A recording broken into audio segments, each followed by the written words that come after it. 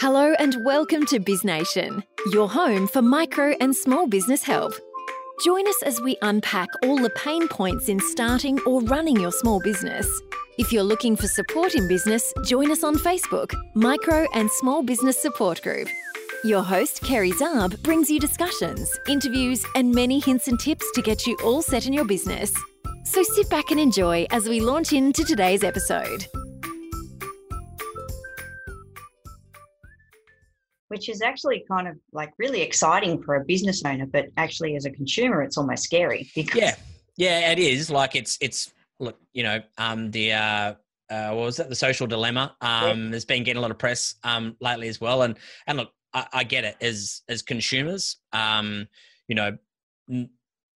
where our data is out there is certainly a concern. And I highly recommend people to, even as a marketer, and of course, for businesses and clients out there, of course, we want to be able to, show you ads at the right time and in the right place and in the right context. But, it means that advertisers have got to be smarter. And it means that, when they put ads out there, that they've got to be relevant. They've got to be even more relevant. They've got to speak to those people, because not only are they now, determining whether or not they want to consume that ad, they're determining whether or not you can have that data to be able to show that ad as well. So it means that we've got to be a lot smarter when it comes to Facebook advertising. But also from the advertiser's perspective, we can be responsible advertisers as well. Both from the way that we use data, the way that we share data, those data custom audiences. Yes, I'm sure a lot of people were like, wow, this is an amazing experience. Please don't upload people's data that haven't given you permission to do so, because if you go to, as a consumer, you can go to your Facebook profile now, you can go to the settings and privacy, and you can see who has uploaded your information to a data custom audience. It's a really interesting exercise to see who has abused their power as an advertiser, because your data is in a lot of different databases that have been shared across different brands and has been uploaded because of that. So as advertisers, be responsible, respect people's privacy.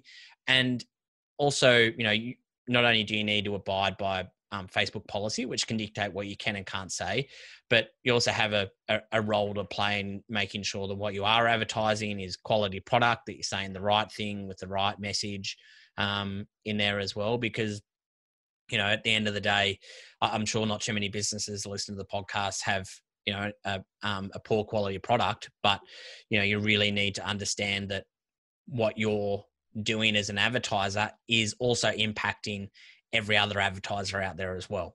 Yeah. So you're playing your role as part of the whole ecosystem, and the better quality ads we can show people, the better quality results the rest of the advertisers will get, including yourself. Yeah, perfect. 100%. I just want to go back to the Facebook pixel for a moment. What about those businesses that go like they are just foursquare against advertising? Like at this point in time, they're going, I don't have the budget for it. I've got no intention of running those ads. What do you recommend for those types of businesses?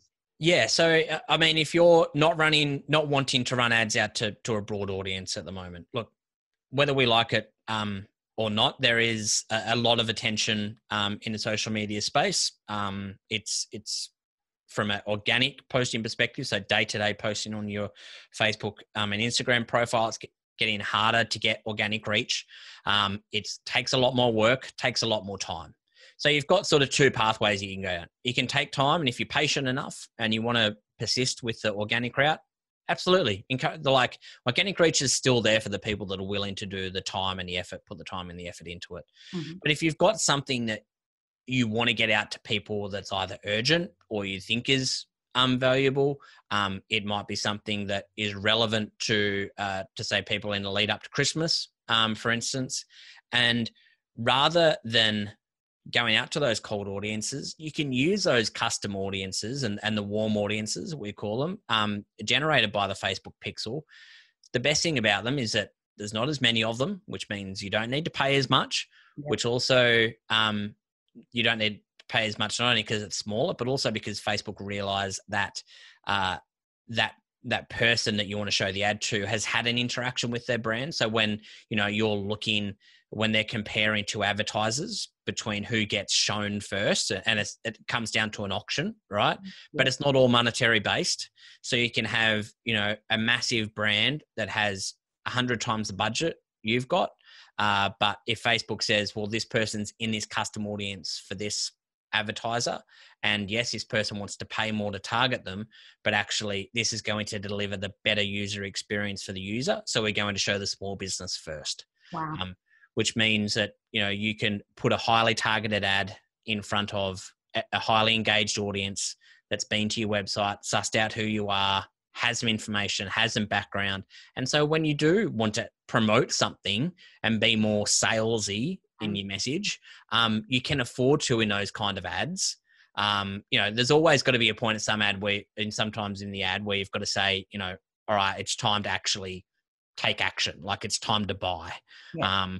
But that message is completely out of context to the audiences that have never heard of you before, which is often what people do. They take that, come and buy, come and look at us, look at me, and they go and target it to a completely cold audience that has no idea who you are, what you do, and why you exist. Mm-hmm. The people that have been through to your website are already there.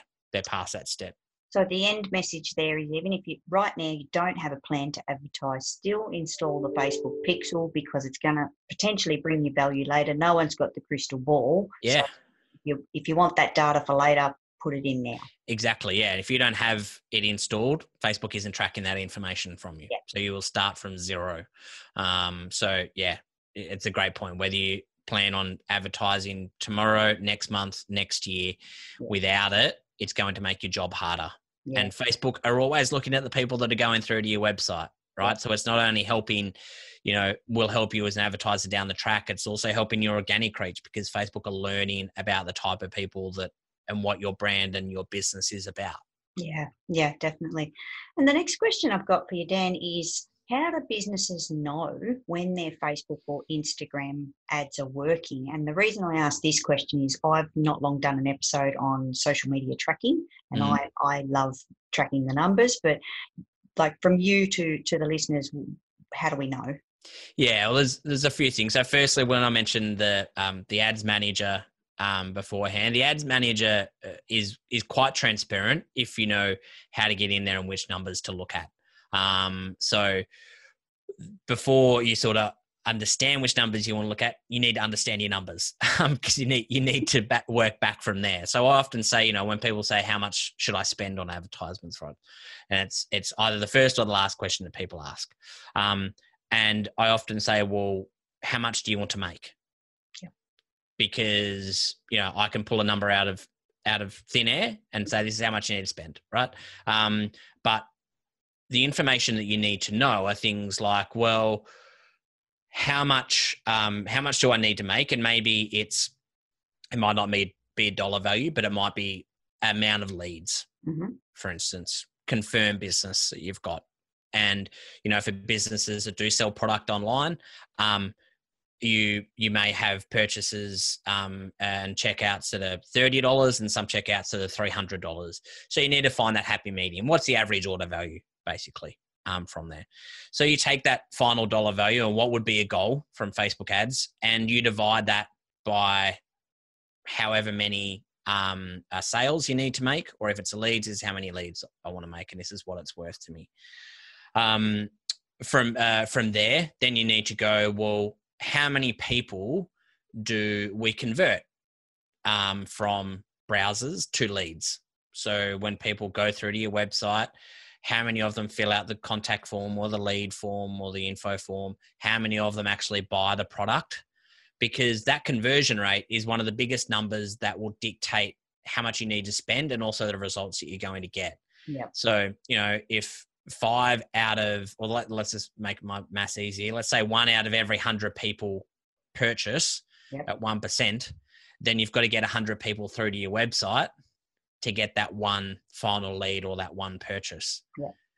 And so that final purchase, once you take out, your overheads, your cost of service or your cost of product, and you've got that margin, how much of that margin are you willing to give up? Mm-hmm. And then whatever that total is, you divide it by however many people you need to get through to your website or your landing page to actually make that conversion. And that gives you an idea as to say, all right, well, I can drive if I want to get 100 people through to my website, and again, to make my maths easier, let's say I've got $100 to spend to get those 100 people there, then I can afford to pay $1 per click to get them through to the website. So then at least I can see numbers working back from there. So in Ads Manager, you can set it up as transparent as possible. And, you know, when we set up reporting dashboards, the first two numbers we have when we mainly work with either e-commerce businesses or businesses that have some sort of, they need to have an online conversion. But the first two numbers will be how much have they spent and how much have we earned.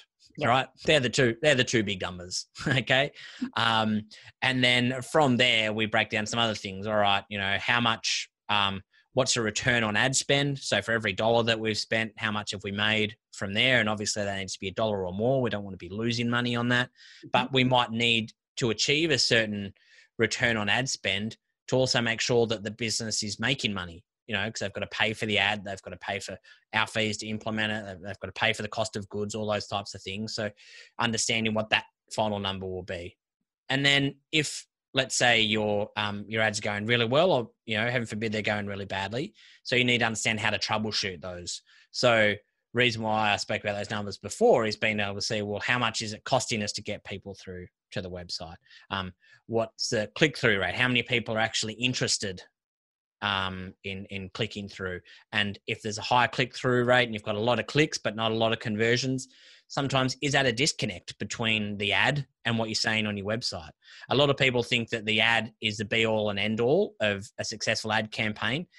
It's actually only 20% of the work. It's that 80-20 rule, where 80% of the actual effort is reliant on what happens after they click on the ad. And it's becoming more and more important every day, particularly in a period, let's say for the last quarter of the year, where there's a lot more attention on the online and e-commerce platforms. There's a lot more money in the ecosystem and people looking for solutions. But if your post-click experience isn't up to scratch, it's going to be someone else that's got it better than you. And they're the people, that's the business that your potential customers are going to go over to, because it's an easier purchasing experience. It's more clear. They can get more clarity on what it is that they're purchasing, how it's going to help them, what happens after the purchase, all of those things that consumers ask in their mind that stop them before whether or not they actually hit the order button. All of those things you need to answer in that experience. If you don't, there'll be someone else that will. Definitely. Yeah. And I'm going to change the pace now because the listeners don't know, and obviously from the intro, but we want to start diving into the other aspect that you cover really, really well, which is the Facebook chatbot and chatbot in general. So chatbots are a really interesting topic, and obviously a really big passion of mine with the podcast and stuff like that. But I'm building more and more chatbots now, and in fact, majority of our clients, we've sort of evolved from a Facebook and Instagram advertising space, offering that service, to now either plugging in to make sure that there's a chatbot connected with that, or just going chatbot on its own, and just building that for clients as well. So a chatbot is basically an automated conversation that happens between generally the Facebook page, so your Facebook business page, and the user. In their Messenger app or the Messenger desktop version as well. When users go to open up that conversation, you can have any different variety of messages set up to reply to them. And you can go really far down the rabbit hole on the amount of possibilities with it. But what happens once they start to interact with those messages, that they everything in the Messenger chatbot is tracked, everything is automated, that then you can determine what happens after that conversation. So, you know, at the bare minimum level, you can just have, you know, a reply that just sends to them once they type a message, for instance, to say, hey, thanks for your message.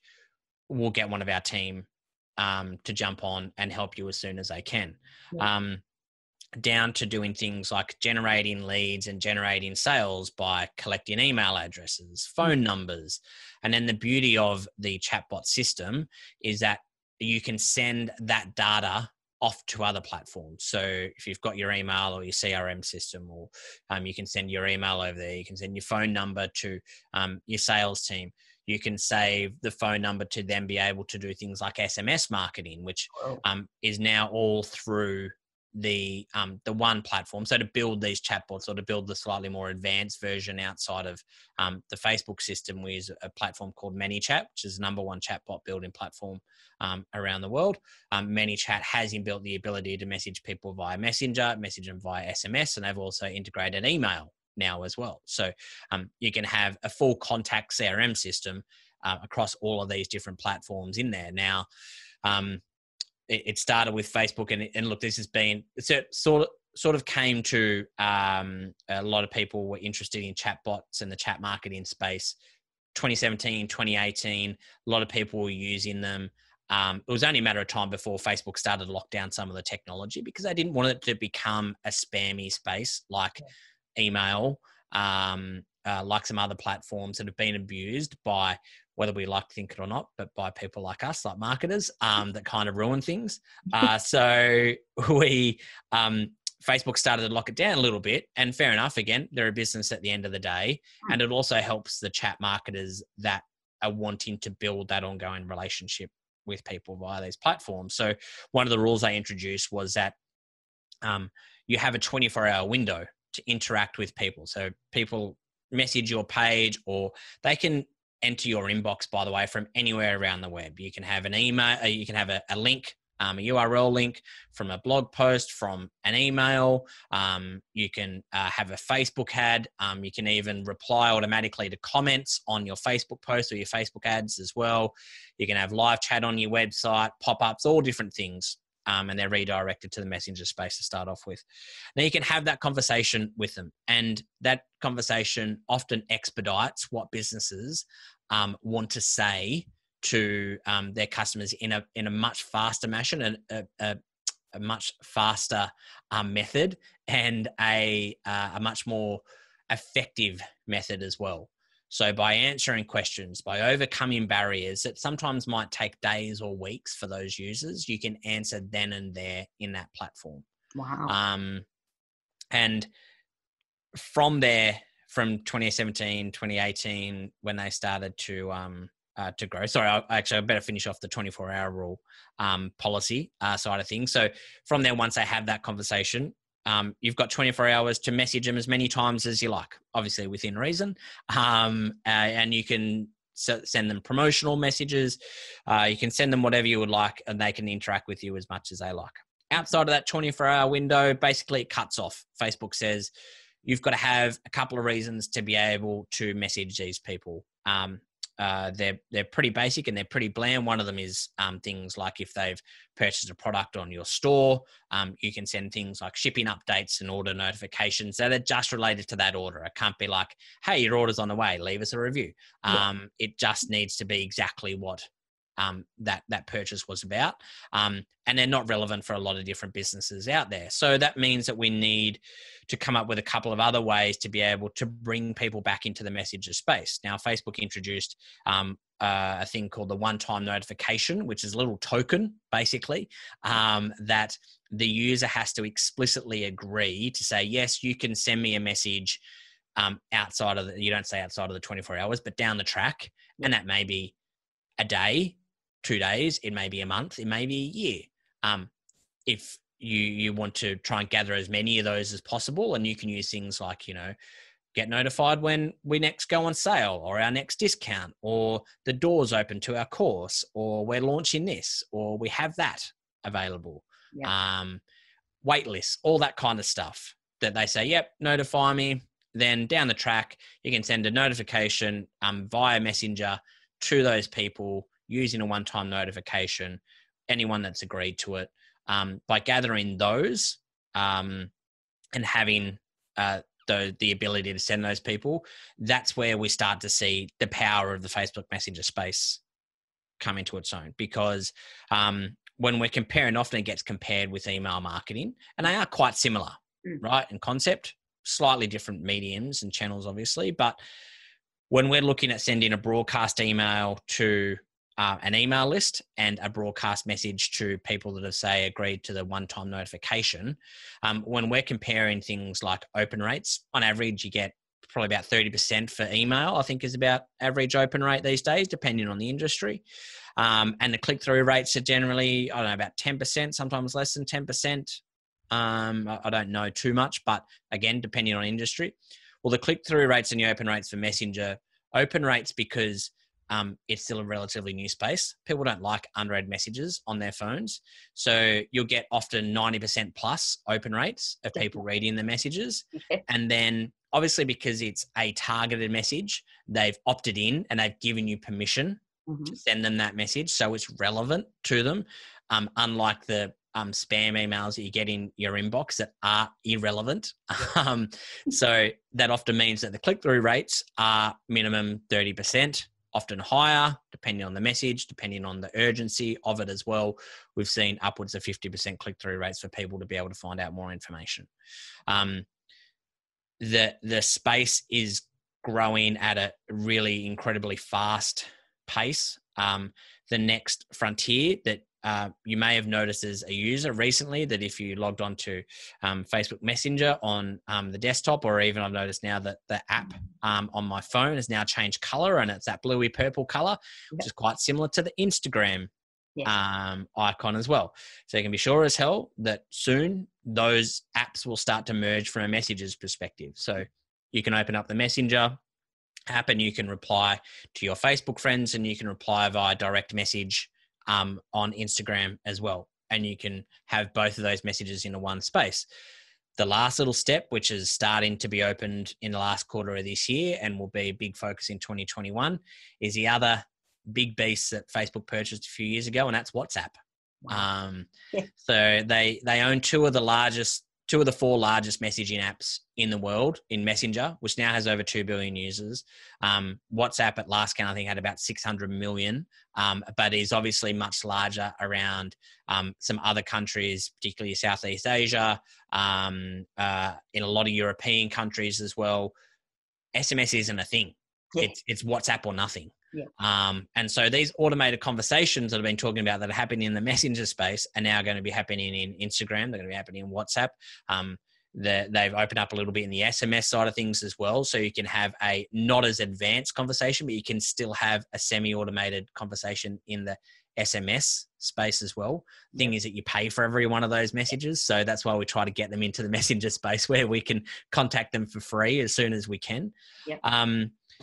So it's grown exponentially and offers a great opportunity for businesses out there that, whether you like it or not, your customers are having conversations there. In fact, 2020 was the first year that more people were using mobile messaging apps. So Messenger, WhatsApp, Instagram Direct, Snapchat messages, not SMS, doesn't include SMS. So it's just mobile messaging apps, using those apps more than they are the native social media apps. So the Instagram app, the Facebook app. And they're spending more time in there. And I think it's actually been even accentuated even more with everything that's happening and people being in contact and reaching out to a lot more people in the current environment. And it's going to continue to grow. So often what we find that consumer behavior from personal and friends and family will then start to be reflected in how people expect to communicate with businesses and with brands out there as well. And I'm sure as businesses, you may have noticed an uptick gradually over time of people sending you messages. Also, one thing I know that if Facebook want to get their users to use something, they will sure as hell do all they can to drive people to use that space. And, 2018, Zuckerberg came out and said the future of social is private. Obviously there was a little bit of other stuff happening in the space at the time, but that was one of his things, that he wanted to make it more of a private space. That's why they went and purchased WhatsApp. WhatsApp's fully encrypted messaging space. Facebook can't target you based on all the messages that you send in there. They're not listening to your conversations, all that kind of stuff. So Facebook know that this is a space that people are going to be spending more time in, and they are spending a lot of money on the infrastructure. Yeah. And all of the new elements that they're starting to roll out, you'll gradually notice that there is a messenger element to it, or the little rooms element to it, kind of. And they even went to the effort of releasing a Zoom competitor about a month or two after the pandemic broke out as well. So that's a space that they're going to be playing more in, and that's where, as businesses, we need to understand that this is where a future of a lot of our communications and getting in touch with people is going to be. Yeah, definitely. And honestly, Dan, I think we could talk about it all day. Like, it's a massive space. It's a massive topic. And I think you've got a lot of value to bring to the table for the listeners as well. So that's really awesome. A question that I ask all of my guests is a positive takeaway from you for COVID. I think it's been, look, I've been quite lucky to chat to a lot of different businesses out there that have been doing it tough, or been able to offer them some help, basically, and having some sessions with them. And I think probably the positive takeout for me in what's been obviously a really tough period for small businesses out there is the speed and the change and the rate at which people are changing in their business, and they are adopting more of the online space. And it has forced some people to, that have been drag kicking and screaming, to adopt it, but it's actually really helped their business in the long term, and will help their business in the long term. And they're like, wow, I should have done, every online business that succeeded is like, I should have done this earlier. Right. And I think the positive for me is that the people that have taken it up and have put the effort into it have reaped the rewards already, and will really understand the effort and the rewards for the effort they've put in the last few months, for the remainder of this year and into the next year as well. Because the people that have stood out are the businesses and brands that, have understood their customers, has spoken to them on a personal level, have been empathetic, haven't tried to oversell without it being a spammy message. They've been quality and delivered that value over the months. That what's going to stand the test of time is who has actually stood out during these last few months, and being able to help some of those businesses in clarify that message a little bit, put it in a manner that is empathetic to the users out there, but also understanding what they're going through, and being able to communicate that, this is where we're here, this is what we stand for, and this is how we can help. I think has probably been, one of the more rewarding periods of, for my business. With all the negative, there's certainly been some really positive elements to come out of it. And so, the hope is that obviously it continues, and that people understand that this is a way forward to be that business that is willing to understand their customers on more of an emotional level, because there's enough businesses out there vying for their attention, but customers want connection. And we're just human beings. We're not a number on a spreadsheet. No. We are actual people, and so we want to be spoken to like actual people, and we want to be understood. So understanding that and getting that right in your head, and the people that have got that right in their head have seen that, the rewards coming over the last few months. And I haven't spoken to a single business owner that's made digital changes or online changes that's sitting there going, I'm going back as soon as I can. I'm shutting it down.